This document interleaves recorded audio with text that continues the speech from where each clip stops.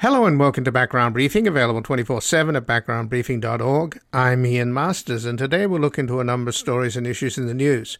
We'll begin and go to Israel to examine the massive demonstrations across Israel on Sunday in response to Netanyahu firing his defense minister, who called for a pause in the far-right government's efforts to pass laws by majority vote to overturn rulings by the Supreme Court.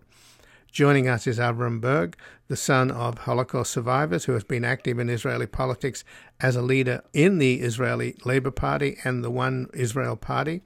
He was Speaker of the Knesset from 1999 to 2003 and is the author of The Holocaust is Over, We Must Rise from Its Ashes, and the chairman of Malad, the Center for Renewal of Democracy.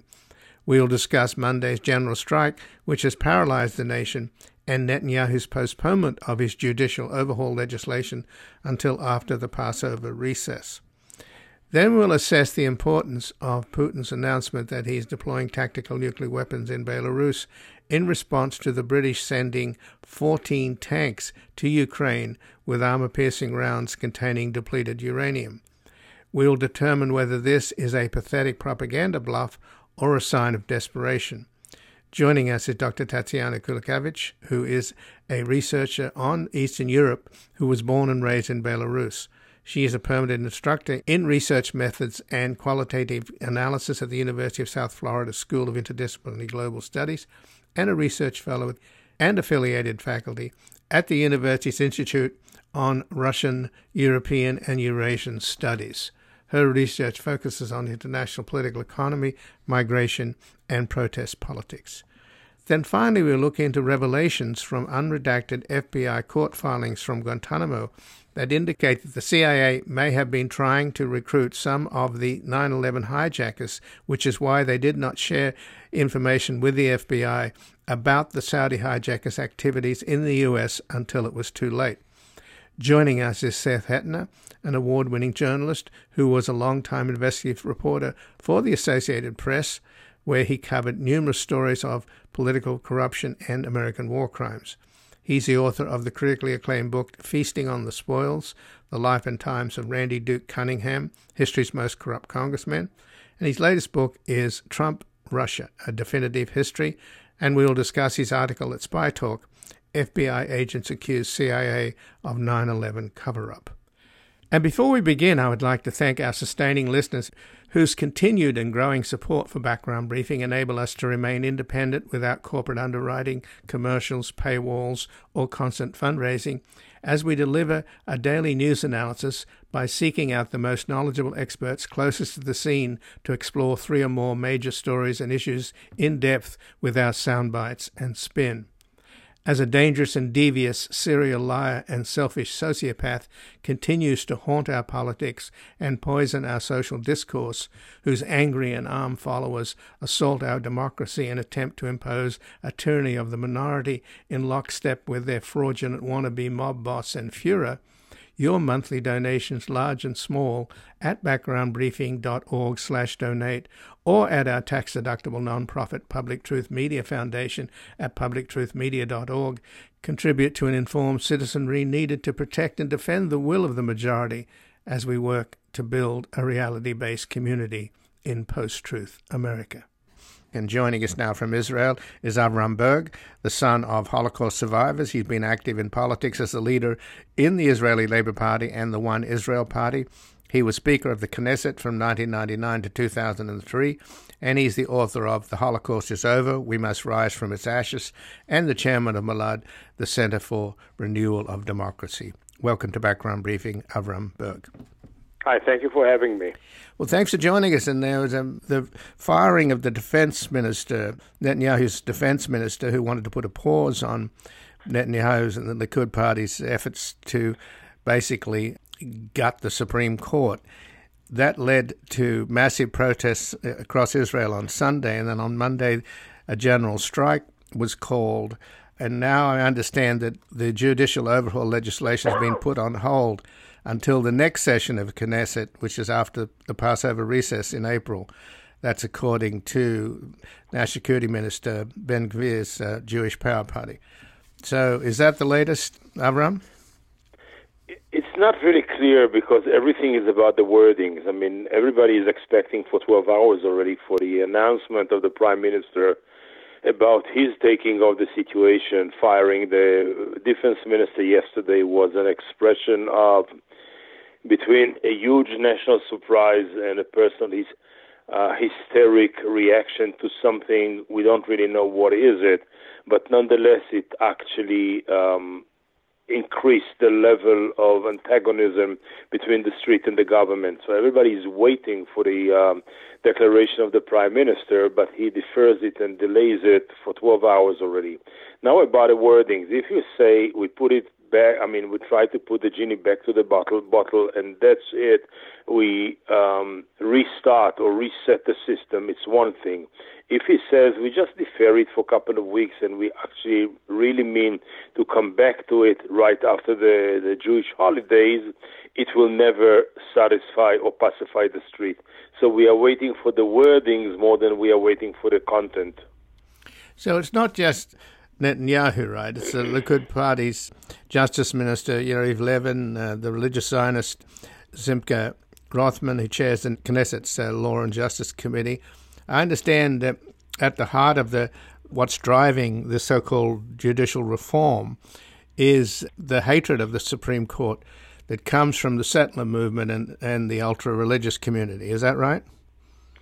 It's a compilation of a couple of oppositions. It begins with the personal agenda of the Prime Minister, who would like to shape as much as he can the legal landscape towards his appeal to the Supreme Court, because he's actually was indicted by 3 very severe criminal indictments, and he's fighting for his freedom, so to say. So this is one agenda. The second agenda is the agenda of the ultra-Orthodox, who would like the Supreme Court out of their blood system because they do not want the Supreme Court to impose norms of equality and therefore make them serve in the compulsory military service.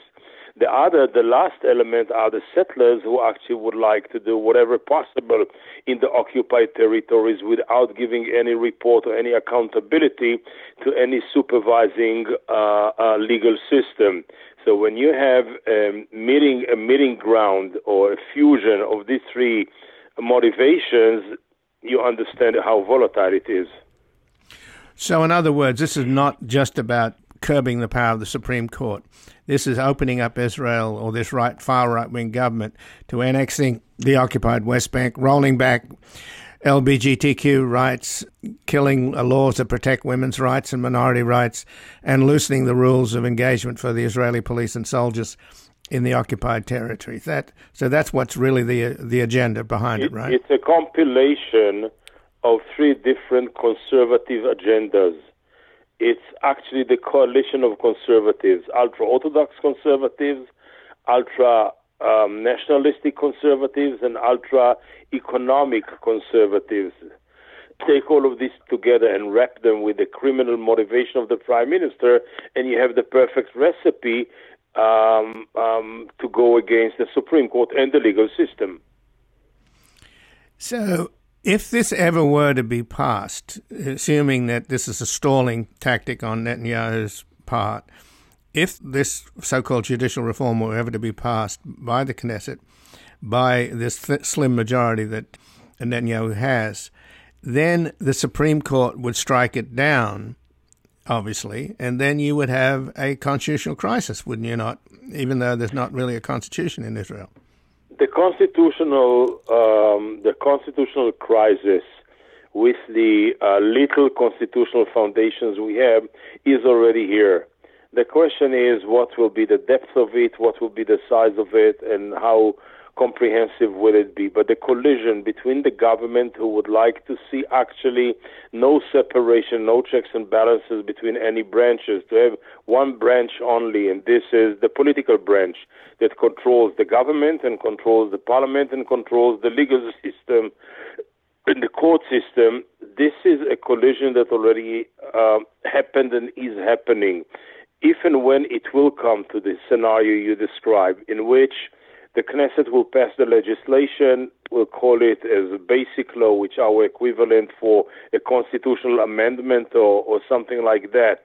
and it will be appealed, and it will be automatically appealed to the Supreme Court, and the Supreme Court will write it off or will say we do not accept it. The question will be not so much about Netanyahu and his cronies. It will be about the heads of services and the civil servants, the chief of staff, the head of the special of the police, and the commissioner of the police, the Shin Bet, the Mossad, and all of these people. Whom do you listen to? To the interpretation of law by the Supreme Court or to the aggressive legislating of the Knesset? And this is actually the exact description of the potential constitutional crisis we are driving towards. But isn't there a crisis underway now, Avraham, with following the firing of the defense minister? He was concerned, he wanted to put a hold on this because he was concerned that reservists weren't going to show up, and this would have severe national security implications. So already with these massive demonstrations and a general strike, don't you have a national security crisis here? Isn't Israel vulnerable at the moment? Security crisis we have, but it's not a constitutional one. I mean, the firing of the defense minister was, let's call it, one straw too many on the back of this camel, and people couldn't stand it anymore. This whimsical political reaction of a prime minister who cannot stand a professional position by one of the best ministers of his troubled people a lot. But this is not constitutional. It is political, it is unpleasant, it is ugly, it is quasi-dictatorship, but it's not a constitutional problem because the prime minister, by the end of the day, has the right to fire ministers. Maybe it's not aesthetics, but it's okay. But what about Israel's tech sector? That's very important, is it not, to Israel's economy? And I understand that there's a lot of objection to this judicial overhaul in the tech sector. Is that right? It will take a while to restore the entire reputation of Israel. It's about the economy of Israel, the safety of Israel, the deterrence of Israel, the cohesiveness of Israel. I would say the innovative Israel. All of it will take a long while to restore. Achievements of 75 years of building up the reputation of this society were shut down by 3 months of this government. So it is not that I say, listen, it is lost and we shall never have it back. I say it was good, could be much better, especially when it comes to the occupied territories and the situation and the human rights and civil rights of the Palestinians. Nonetheless, whatever demolition they create now, we should simply have to work harder for a better economy and better constitutional life, better equality and better attraction of Israel, but not this kind of ultra-religious, ultra-fundamentalist, ultra-nationalist Tea Party reputation.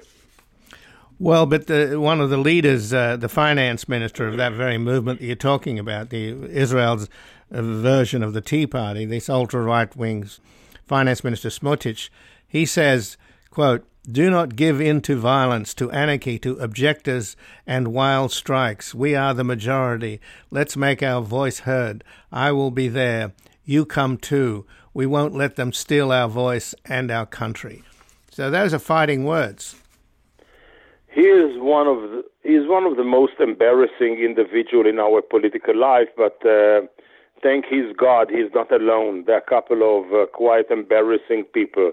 It's a congregation of them. These are people who have no clue about the basic elementary foundations of what modern democracy is all about. Those who believe that democracy is the rule of the majority are those people who really have no problem with the tyranny of majority.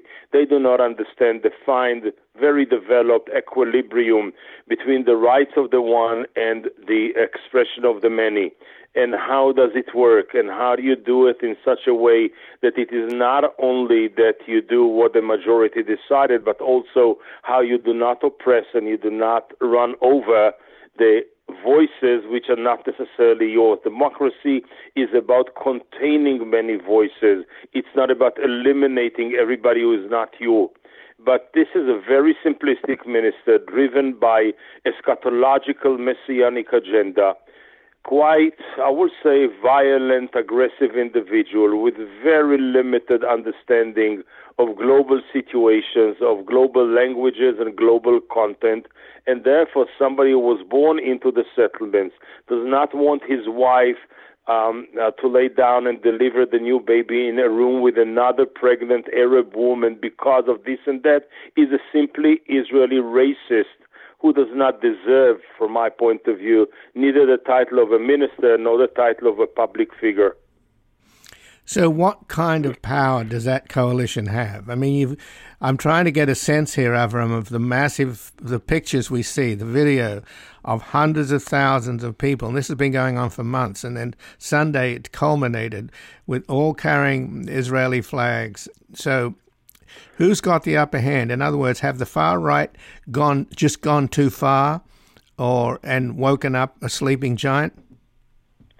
It's a kind of a situation in which you don't have a winner, but you have a coalition of losers.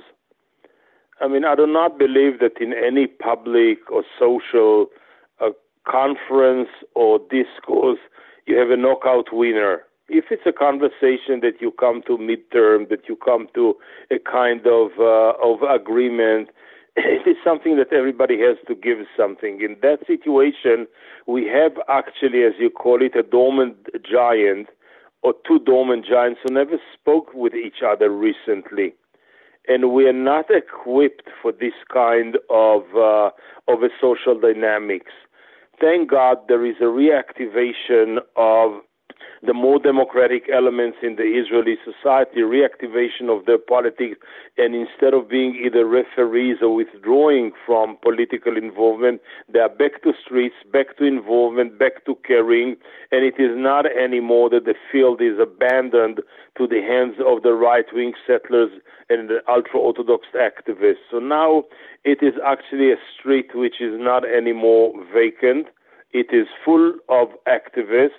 And by the end of the day, I believe that what it will lead is not necessarily what we see now. It will lead to an emergence of new political forces who will be much more committed to promote the agenda of a constitution for Israel, not necessarily for a certain content of constitution, as much as to have agreed upon by all and accepted by all rules of engagement and the rules of the game, which we do not have now. And therefore, Netanyahu can, in a very, very unpleasant way, do whatever he thinks is good or whatever he wants without any checks and balances. So I believe that the new political content is constitution for Israel. But what about other forces, external forces on Israel? Who has influence over Netanyahu? For example, here in the United States, 90 House Democrats have written to President Biden earlier this month urging him to condemn what Netanyahu is doing in terms of his judicial proposals. And the White House itself hasn't said anything. There's a lot of pressure from Jewish American groups on Biden to condemn what Netanyahu is doing. And that even includes a former head of AIPAC. And then all we've heard so far from the White House is a statement from the U.S. National Security Council, and I'll quote it: "Democratic societies are strengthened by checks and balances, and fundamental changes to a democratic system should be pursued with the broadest possible base of popular support." So that's, well, that's... I would say that here you have two different considerations or two different elements. The majority of Netanyahu's supporters and Netanyahu coalition have no clue about anything which is outside of their immediate tunnel vision. They don't speak the language, they don't read the papers, they don't know the people, they don't know these circles. For them, they are all Gentiles, all automatically suspected of being anti-Semites, so anyway, we don't have to listen to them. This is as narrow-minded as so many of these people are. As for Netanyahu himself, he made a while ago a very fascinating, troubling strategic decision. His partners in America are not anymore bipartisan support at both houses and the Jewish community. He gave up on the Jewish community because 75% of them vote Democrats. He gave up on the entire Democratic aisle at the Congress and the Senate, and he actually concentrates on his allies, which are Christian evangelical fundamentalists, plus Tea Party people, plus arch black and white simplistic conservatives. So Netanyahu's U.S. is not Biden, is not the Jewish community, is not the Jewish organization, and not even our beloved Tom Friedman in the New York Times. He doesn't count them, he doesn't see them, he ignores them. So he wants Trump to come back, doesn't he? It's very complicated because if you ask me if I can read the strategy of Netanyahu, the tactics and the strategy is the tactics is to pass the night and to pass the Passover, and the strategy is to wait for the presidential elections in America in 2024 and hope for another conservative Republican president. Well, one of the stories that is breaking over here in the United States is that it turns out that Netanyahu had a role in the 2016 elections. We have heard an awful lot about Russian interference in the 2016 election to help Trump and hurt Hillary Clinton. But now we're learning that Netanyahu was also involved in helping Trump. I do not know. The only thing I know, whatever was covert, I would say it's not beyond him, but I have no clue. It suffices for me to look at the overt, going to the Congress behind the back of the administration, and actually both houses take a position against President Obama, supporting Mitt Romney and few other things like he is a kind of an American player rather than an Israeli player. And by this, this is the most, how will I say it, the most embarrassing legacy of his, and this is to make Israel a very partisan element in America rather than a bipartisan support, which was the history of Israel at the American political system. This is a very, very shameful failure of Netanyahu that Israel is going to pay generations ahead the price for this arrogance and hubris. Right, and the idea that Israel, supported by the so-called Christian Zionists who want Israel to bring about the end of the world, it's not a very comforting fact. Everybody has his own Smotriches. Well, Avraham Burg, I thank you for joining us, and I appreciate your insight here. Sorry for my coughing, but that's the reality here. Okay, well, no worries. Thank you very much, my dear. All the best. Bye-bye. And again, I've been speaking with Avraham Burg, who is the son of Holocaust survivors and has been active in politics as a leader in the Israeli Labour Party and the One Israel Party. He was the Speaker of the Knesset from 1999 to 2003 and is the author of The Holocaust is Over, We Must Rise from Its Ashes, and the chairman of Malad, the Center for Renewal of Democracy. We're going to take a brief station break and back assessing the importance of Putin's announcement that he's deploying tactical nuclear weapons in Belarus in response to the British sending 14 tanks to Ukraine with armor-piercing rounds containing depleted uranium. Well, it's about time for things to get better. We want the truth, and no more lies. We want freedom, justice, and equality. I want it for you, and I want it for me.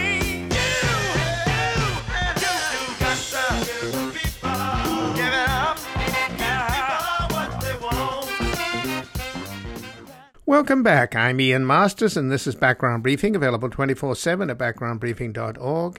And joining us now, Dr. Tatsiana Kulakevich, who is a researcher on Eastern Europe, who was born and raised in Belarus. She is a permanent instructor in research methods and qualitative analysis at the University of South Florida School of Interdisciplinary Global Studies and a research fellow and affiliated faculty at the university's Institute on Russian, European, and Eurasian Studies.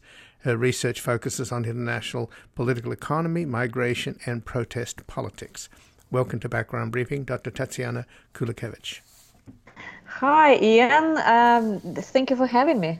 Well, thanks for joining us, Tatsiana. And What do you make of President Putin's announcement that he is going to be deploying tactical nuclear warheads? He's already sent a couple of Islander missiles into Belarus. He says that they'll be building a storage facility which won't be finished till July the 1st, and at which point he'll deploy the missiles. But he's doing this in response to the British deploying 14, I repeat, 14 Challenger tanks that are equipped with armor-piercing rounds which contain depleted uranium.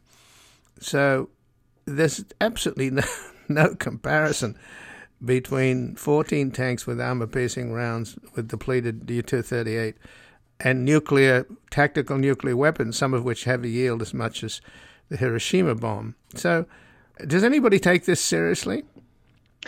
Well, we should basically say yes and no, in the sense that his announcement is real. It's very realistic that he actually will move the tactical nuclear missiles to the Belarusian territory. This is because last year in February 2022, Belarusian government, we should say, not Belarusian people, because people in Belarus do not recognize, a lot of them do not recognize the government as legitimate, held a referendum where Belarusian government basically scrapped its nuclear-free status, and from that we can allow a thought that this move was planned from the very, very beginning, before the war started, and that move was in Putin's head all the time, these weapons can be stationed. So that's realistic. On the other hand, this threat is not immediate. We are talking July, and the United States is monitoring, and NATO is monitoring, and they told us that they don't see any moves with nuclear weapons from Russia. And United Nations Security Council is about to gather tomorrow or on Wednesday, and it will be interesting to see what China says there. And they are gathering on that question to discuss this specific question. And we should just kind of think why he does it, and whether that's a threat. Should we perceive it as a threat? Really, will it be used, or is it just a move that he planned in his head, and what this move might achieve in Putin's head? So I would say this announcement happened after the meeting with the Chinese leader, almost immediately, when the Chinese leader didn't stay in Russia 3 days, left after the second day, and the announcement was made that China and Russia will not have a military alliance. Looks like Putin and Xi Jinping did not agree on many things, and China prefers trade. That's how it looks. And China today also, one of the representatives of its Ministry of International Affairs made an announcement or statement, let's say, that they are against the nuclear war. So they are committing to a nuclear-free world, which goes against what Putin wants, and wants or playing with the play he is playing. And I would say that's what's very realistic looks realistic is that it's a part of informational warfare. And it happens, July is the time when the NATO Vilnius summit will be happening as well, where NATO members and allies will be making decisions on how to support Ukraine. So it's a signal to those in the West who are kind of, we can call them peacekeepers, advocating for peace and showing support to Putin, kind of not to support Ukraine as much as the West has committed to support Ukraine. And this looks similar, but a little bit more realistic, but similar to the news that happened like a week ago regarding who bombed Nord Stream 2 where the news came in New York Times and Washington Post, but no evidence about anything was in those articles. So what also is interesting that this actually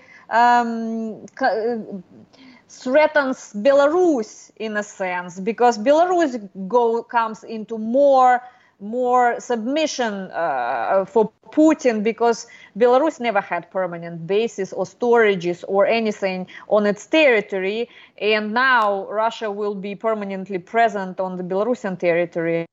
And Belarus actually has a relationship with China, which looks like Putin might not be favoring from his end. So I would say informational warfare a lot. And we'll see how the situation will be unfolding, because again, nothing immediate. Looks like a game, one of the moves in the game that was planned ahead of time a year ago. So, Tatsiana, you mentioned Xi's recent visit to Moscow, at which he left after 2 days on a 3-day visit. And it looks as if Xi wasn't particularly happy. I think he did actually try to get Putin to agree to some kind of communications or negotiations with Kyiv, with Ukraine. But Putin essentially ended up with being able to continue fighting the war, which he certainly clearly wants. He doesn't have any interest in a peace deal. He thinks he can win, but at least he can claim he has, some interest in a peace deal. But one of the declarations that came out of this meeting in Moscow a few days ago was that Russia and China signed a joint statement saying, quote, all nuclear powers must not deploy their nuclear weapons beyond their national territories, and they must withdraw all nuclear weapons deployed abroad. So isn't that a slap in the face from Putin to Xi? Looks like they did not agree on economy. That was publicly announced, that nothing on economically was agreed between Xi and Putin, and that puts Putin under the influence of China in this sense.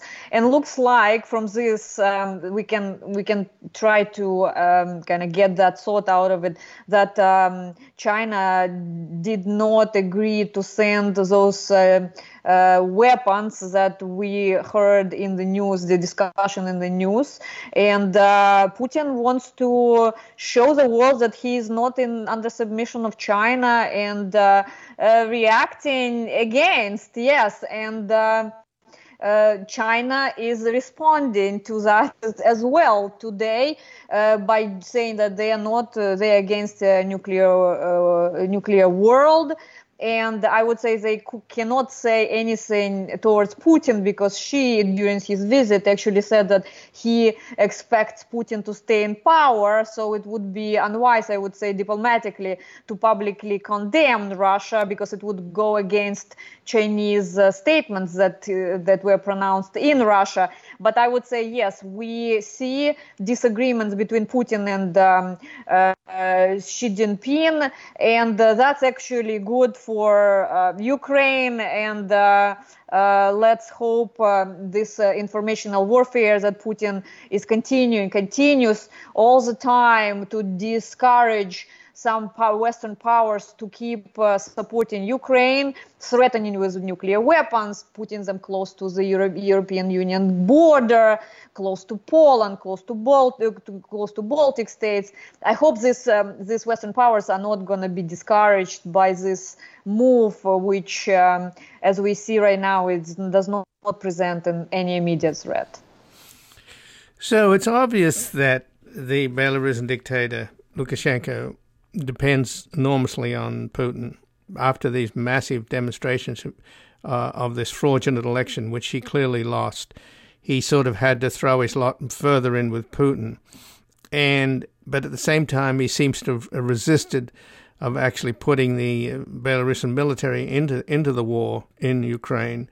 So obviously he's still sort of doing a dance there with Putin. You mentioned earlier, of course, that the Belarusian people don't have any say because they live in a dictatorship. And even though the vast majority of them voted against this guy and his terrible family and the kleptocracy that he runs. So Will this in any way weaken him, or could there be some unrest within the higher ranks of the military? The person who won the last election, Svetlana Tikhanovskaya, she said from exile that Russian deployment of tactical nuclear weapons grossly contradicts the will of the Belarusian people. So is there any possibility that this could backfire on Putin? Well, I would say not really in terms of Belarus, because because Lukashenko since 2020 has been suppressing this dissent inside the country so much that Belarus has over 1,500 political prisoners, and a lot of them were sentenced for decades of years, 10, 12, 15, some 17. Media is suppressed. A lot of people are suppressed inside the country. So I would say if we see maybe, one or two, or very small reaction from the people of Belarus, that would be already big. But I would not expect any of that really, and nothing widespread as well. Svetlana Tikhanovskaya closed the door for Lukashenko to trying to balance between the West and Russia. So he has no choice but be submissive to Putin these days. And Belarus will have a chance only if Ukraine wins the war and somehow Putin loses power. And that might open an opportunity or a window for the Belarusian people to gain or to become democratic, or at least throw away this, Belarusian dictator who has been in power for almost 30 years already, non-stop. So just in the last minute, you mentioned the Nord Stream pipeline. Is there any new information on that? No, nothing. I'm monitoring the news, and all these articles were more like yellow press, looked like yellow press titles. I don't want to, abuse anyone, or say anything bad about these sources who published anything, but the titles were screaming that Ukraine was to blame, while inside the content in the articles had no support for such claims. The investigations are still ongoing, and there are all kinds of claims for all sides. So no, nothing at the moment. So my advice to people is do not believe the titles, read the whole story, and question when the article says reputable source, because we don't know who these people are, Right. And that was the New York Times, by the way. I thank you for joining us, Dr. Tatsiana Kulakevich. Thank you for having me. Very much appreciated. Likewise. And again, I've been speaking with Dr. Tatsiana Kulakevich, who is a researcher on Eastern Europe, who was born and raised in Belarus. She's a permanent instructor in research methods and qualitative analysis at the University of South Florida's School of Interdisciplinary Global Studies, and a research fellow and affiliated faculty at the university's Institute on Russian, European, and Eurasian Studies.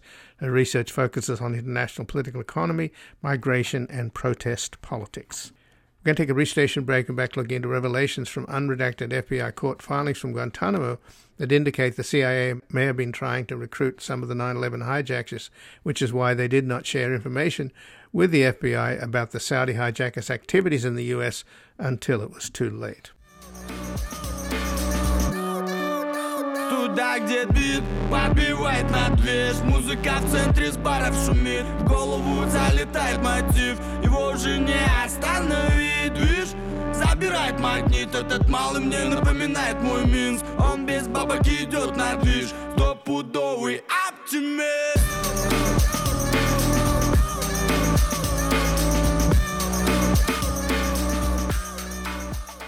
Welcome back. I'm Ian Masters, and this is Background Briefing, available 24/7 at backgroundbriefing.org.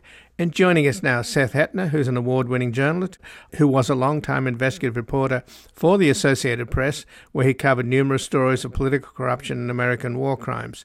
He's the author of the critically acclaimed book Feasting on the Spoils, The Life and Times of Randy Duke Cunningham, History's Most Corrupt Congressman. And his latest book is Trump, Russia, A Definitive History. And he has an article at Spy Talk, FBI agents accuse CIA of 9/11 cover-up. Welcome to Background Briefing, Seth Hettena. Thanks, Ian. Good to be with you. Well, thanks for joining us. And there's been a lot of going back to the 9/11 Commission and others, investigative journalism. Obviously, the fact that 15 of the 19 hijackers on 9/11 were Saudis, many recruited from the kind of countryside, if you will, the most sort of Wahhabi backwaters of Saudi Arabia, people that really had never traveled abroad and weren't particularly educated. But nevertheless, two of these characters showed up at a restaurant on Venice Boulevard here in Los Angeles, a Mediterranean restaurant, and a representative from the Saudi consulate here in Los Angeles, Omar al-Bayoumi, he had a meeting with them or some kind of interaction with al-Hazmi and al-Midar, who ended up going to San Diego, and I think they were the ones that flew into the Pentagon, if I'm not correct. But now you have found, and Spy Talk has obtained an unredacted copy of revelations found in a 21-page court document filed in 2021 at the Guantanamo Bay Naval Base in Cuba, where the cases of the 9/11 defendants are being heard. So what is the smoking gun here, Seth? Well, the smoking gun, to put it that way, is really former FBI agents who investigated 9/11. The document you mentioned, which we got, is really a 5-year investigation conducted by the defense attorneys in Guantanamo into Omar al-Bayoumi. And as you mentioned, he's more than just he's not a representative of the Saudi consulate. He was a Saudi intelligence agent, and he met, he claims, by chance with these two hijackers in a restaurant, and the FBI never believed him. And so that was the starting point for this investigation. And over the course of 5 years, where they wound up was that al-Bayoumi, this was not a chance meeting, that al-Bayoumi had been sent there by the Saudis, and FBI agents believed that the Saudis were working at the behest of people in the CIA to try to recruit two of these hijackers. They didn't know they were hijackers at the time, two members of al-Qaeda. And that was a priority goal for the CIA. And this meeting at the restaurant was a prime opportunity to make that happen. So who was at Guantanamo that was being interrogated? Well, so there's a ongoing trial that's been going on for years now of a group of defendants. Included in there is Khalid Sheikh Mohammed and others. This particular investigation was ordered by a defendant named al-Baluchi, who was, I can't remember his exact connection to Mohammed. I think he was a nephew or something like that. And he was basically a kind of a facilitator in Dubai, not in the United States. He was a facilitator in Dubai. So the defense's argument there is that Omar al-Bayoumi played the same role that the defendant in Guantanamo did. And if that's the case, and al-Bayoumi was, as they claim, working for the CIA, if that's true, then their defendant did nothing different and shouldn't be charged with a crime. Bayoumi then set up these two who were later to become hijackers, al-Hazmi and al-Midar, right, down in San Diego. And they got money, I believe, from the Saudi ambassador, Prince Bandar, did they not? Yeah, that was one of the, I think this hasn't gotten enough attention. So President Biden ordered a whole raft of documents declassified. And I mean, there are thousands of pages. And buried in there was a document confirming that al-Bayoumi was what they call a co-optee of Saudi intelligence. And what that means is he's not an officer the way someone who joins the CIA would become an officer of the CIA or of any other intelligence agency. He was kind of drafted into intelligence work. He was not a professional, but he was useful to them. And he reported on figures of interest in Southern California back to the Saudi embassy. what's curious about it is usually an intelligence officer will work for the intelligence agency, but in this case, as you mentioned, he was being paid and run out of the Saudi embassy. So Prince Bandar, the longtime friend of the Bush family and longtime ambassador from Saudi Arabia to the United States, was paying this little network of intelligence agents to monitor people like these two future hijackers. And that was kind of one of the more, I think, astounding findings that hasn't got much attention. Well, going beyond monitoring them, Seth, they were paying their way and paying their rent and giving them a stipend. I mean, so let's talk then about what you've learned about the CIA's role in this and the extent to which they were presumably working with Prince Bandar to recruit al-Qaeda people. Was Alfreda Bukowski involved in this? Because she was, she married Mike Scheuer, who was the first head of ALEC inside the CIA, the counterintelligence unit set up to hunt al-Qaeda. And then she later married him and then became the head of ALEC station. Yeah, if there was an operation, and again, this is something that FBI agents are supposing. We don't have 100% proof of it yet. There's some new evidence that we've found, but if there was an intelligence operation like this, then Bukowski would have definitely been involved. But the one person we do know about, and the person I mentioned in the story, is a CIA officer named Michael Ann Casey. She was also at Alex Station, and she's kind of become sort of known for this incident that happened where the FBI had agents co-located inside of Alex Station, the CIA unit tasked with hunting bin Laden. And they had received cables saying, hey, this Khalid al-Midhar, this al-Qaeda member, we found he has a visa for a multiple entry visa for the United States. FBI agents immediately saw that and were going to send a cable to headquarters. And Michael Ann Casey, this officer, stopped them and said, no, this isn't a matter for the FBI. And that left many agents with a very bad taste in their mouth. And that has kind of furthered some of these theories among FBI agents that the CIA was planning something or was trying. It wasn't just a coincidence that they were trying to prevent the FBI from learning about this because they wanted to try to place an agent inside. They were trying to recruit somebody inside of al-Qaeda. That was a big priority for the CIA. They had nobody inside al-Qaeda. They had no human sources. They were reliant on foreign liaisons like the Saudis and NSA kind of wiretaps, but they didn't have eyes in the organization, and that was a big priority for them. And the thinking is that these two hijackers who all of a sudden show up in Southern California, that's their chance to try to get in. So that's why the FBI believes that they were kept out of the loop on this, that they were not allowed to tell headquarters that a member of al-Qaeda had a U.S. visa and was headed for the United States. But Seth Hettena, in 2005, the CIA Inspector General's report said that the CIA failed to pass on travel information on the al-Qaeda attackers in San Diego to the FBI. Correct. Yes. There's no dispute about that. The CIA admits it made a mistake. The question is why. The Inspector General said, well, we think it was a breakdown of the processes that were designed to further these exchanges. The FBI doesn't buy that. They were specifically told not to send this information. And Richard Clarke, who your audience may remember was counterterrorism advisor for both Presidents Clinton and Bush, he also believes that the CIA was up to something here. And part of his belief stems from the fact that he knew about every al-Qaeda member. An al-Qaeda member in the United States is something he would have been alerted to.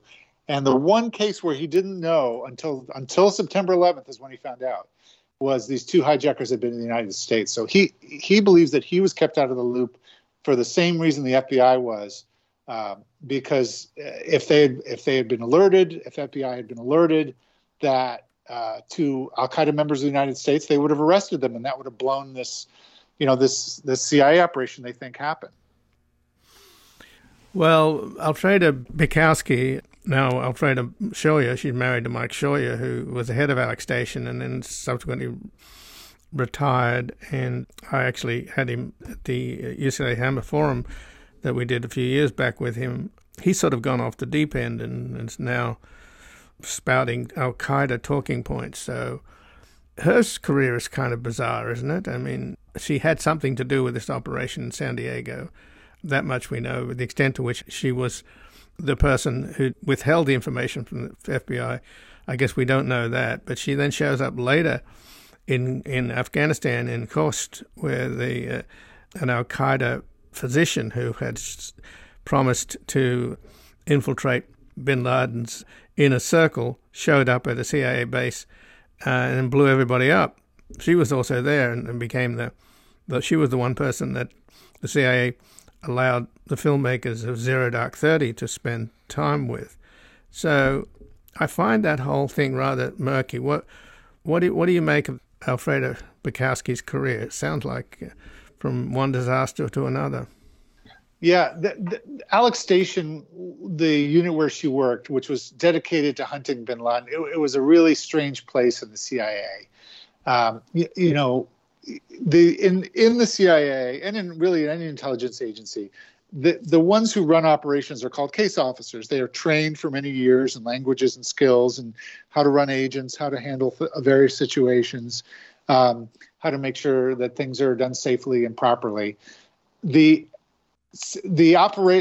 happened in Alex Station, it was really being run by analysts who were acting as though they were case officers, even though they didn't have the training. And that's Bukowski is one of them. Michael N. Casey's another, and there are many others. And we know for a fact that they pulled off some very bad operations. Robert Levinson, who was an FBI agent who is presumed dead now, he disappeared in Iran, and for many years it was a mystery what happened to him. It turned out he was working kind of off the books for these people in Alex Station.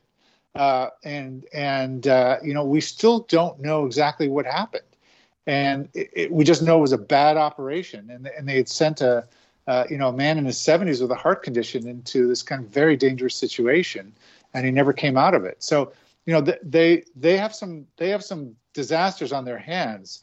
And so, we've talked to other people in the agency, and while a case officer would never try to use a Saudi to recruit another Saudi, that would be a non-starter. They wouldn't put it past the people in Alex Station because they just knew them as unreliable and just kind of a little off kilter and going off unhinged.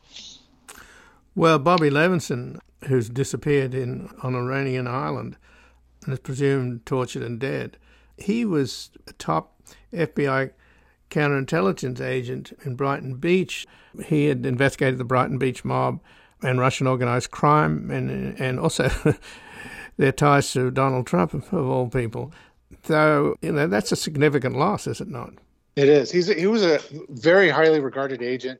You're absolutely right. Not many people know that he was kind of deeply involved in the investigation in Russian organized crime in Brighton Beach.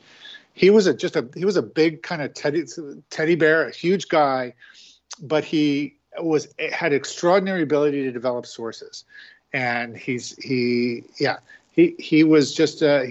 was a loss. I mean, that's an institutional knowledge that is gone now because of this disaster in Iran. So, what do you think then? Are we ever going to get some clarity on this? I mean, after 9/11, of course, they did make so-called reforms so that different intelligence agencies talk to each other and they didn't sort of engage in this kind of endless rivalry. But you also, Seth, had a piece recently at Rolling Stone on Charlie McGonigal, the FBI counterintelligence officer, who's now found out to be probably a spy for the Russians, certainly a spy for the Albanians, and God knows exactly how much damage he did. So this problem has not been solved, has it? No, it has not at all. There are major cultural and institutional problems in our intelligence agencies, and we've got to get this right. The United States faces severe threats, and there's big issues here. But as far as your question of whether ever we'll get to the bottom of this, I hope so. I mean, if these FBI agents are right, and the CIA did run a kind of failed recruiting effort aimed at these two future hijackers, there's quite a few people who know about that. Will they take those secrets to their grave? Maybe, but we just learned recently that Jimmy Carter's wasn't able to get the hostages out because of a operation that was being run by Ronald Reagan's campaign. And so it took, how many years? We've waited 40 years for that information. We may have to wait, another 20 to learn about 9/11, but I'm hopeful that we will. So just in closing, then, let's talk a little bit about McGonigal, the chief counterintelligence officer in New York for the FBI, which is where most of their operations are conducted. We don't know exactly how long he was recruited and when he was recruited by the Russians. But we know that he was in New York starting in September of 2016. Yeah. So could he have had an incredibly important role there? Because the most significant things that happened in many ways involving the FBI before the election of Donald Trump was Comey going public just before the election over Hillary Clinton's emails on Anthony Weiner's laptop. And then Hillary Clinton blames that on her loss. Yeah. So did he have a role in that? We know that the FBI station in New York was heavily influenced by Rudy Giuliani. And also shortly after that, I think just a few days before the election, the New York Times ran an article giving Trump a clean bill of health, saying there was no collusion with the Russians. Yeah. And one of the writers on that, New York Times journalist Eric Littbauer, apparently strenuously disagreed with the editors who had talked to the FBI to spike his version of the story. So what role do you think McGonigal took, Blair? Because many people think that those two incidents alone helped elect Trump. Yeah, it's hard to say. I mean, it's a complex answer. I don't think, here's what I can tell you. McGonigal he was a counterintelligence, as you said, he was a top counterintelligence guy in New York. He had some insight into the Trump campaign investigation that was going on, called Crossfire Hurricane. But he didn't have the full picture. He because he was in New York, he would have known about the investigation of Carter Page, this advisor for Trump's foreign advisor to Trump's campaign. He was kind of a nobody and kind of a doofus, but he was a subject of a Foreign Intelligence Surveillance Act warrant. Basically, a secret wiretap was being run because they suspected him of dealing with Russian intelligence. He had dealt with them in the past. But that was one aspect that McGonigal would have had some information in. Another one is that the whole thing that kicked off Crossfire Hurricane, which was the tip from an Australian diplomat who had a glass of wine with George Papadopoulos. This is the Trump campaign advisor, and Papadopoulos told him, the Russians have lots of damaging information. They have emails on Clinton. This came to McGonigal. And he forwarded it on. So he did have some insight, but I also need to say that, the Crossfire Hurricane was a massive investigation with many different aspects. Michael Flynn and Manafort and Michael Cohen. I mean, there were just so many different aspects to it. So McGonigal wouldn't have the whole picture. Did he talk to Rudy Giuliani? It's possible. I tend to think it was people on the criminal side, not the counterintelligence side where McGonigal was, but it's certainly possible. Was he the guy who deep sixed the whole, helped push that story into the Times? We don't know. It's possible. I kind of doubt it. I don't think he had the full picture. So if he did inform the Times, he was giving them an incomplete picture. That's for sure. But that's as far as we know. Well, let's stay in touch. Let's hope it doesn't take us 20 years to have another conversation, Seth. Will do. Okay. I'm happy to talk anytime. Thanks a lot. And again, I'll be speaking with Seth Hettena, who's an award-winning journalist who was a long-time investigative reporter for the Associated Press, where he covered numerous stories of political corruption and American war crimes. He's the author of the critically acclaimed book, Feasting on the Spoils, The Life and Times of Randy Duke Cunningham, History's Most Corrupt Congressman. And his latest book is Trump, Russia, A Definitive History. And he has an article at Spy Talk, FBI Agents Accuse CIA of 9/11 Cover-Up. This has been Background Briefing. I'm Ian Masters, and I'd like to thank producer Graham Fitzgibbon. And to help us sustain this program into the future and assure it remains free to all, please take a moment to support us by going to backgroundbriefing.org/donate or publictruthmedia.org, where you will find our non-profit Public Truth Media Foundation, where your tax-deductible donations, large and small, keep us broadcasting. And if you missed any of today's program and would like to explore our vast archives, you can find us at backgroundbriefing.org, where we'll include extended interviews searchable by topic and have made it easy for you to sign up for daily email updates that provide links to resources, articles, and books discussed on the program. Also, you can find links there to subscribe wherever you get your podcasts, and we also encourage your ratings and reviews on these platforms. Find us on Twitter and Facebook at Ian Masters Media. And please do help us reach more listeners by sharing this program with friends, family, and colleagues. And I'll be back again tomorrow with another background briefing at backgroundbriefing.org. Bye for now. The guy that lived next door in 305 took the kids to the park and disappeared by 9:30. Who'll ever know how much he loved them so? That dark night alone in America. A quiet voice was singing something to me, an angel song about the home of the brave in this land here of the free. One time, one night in America.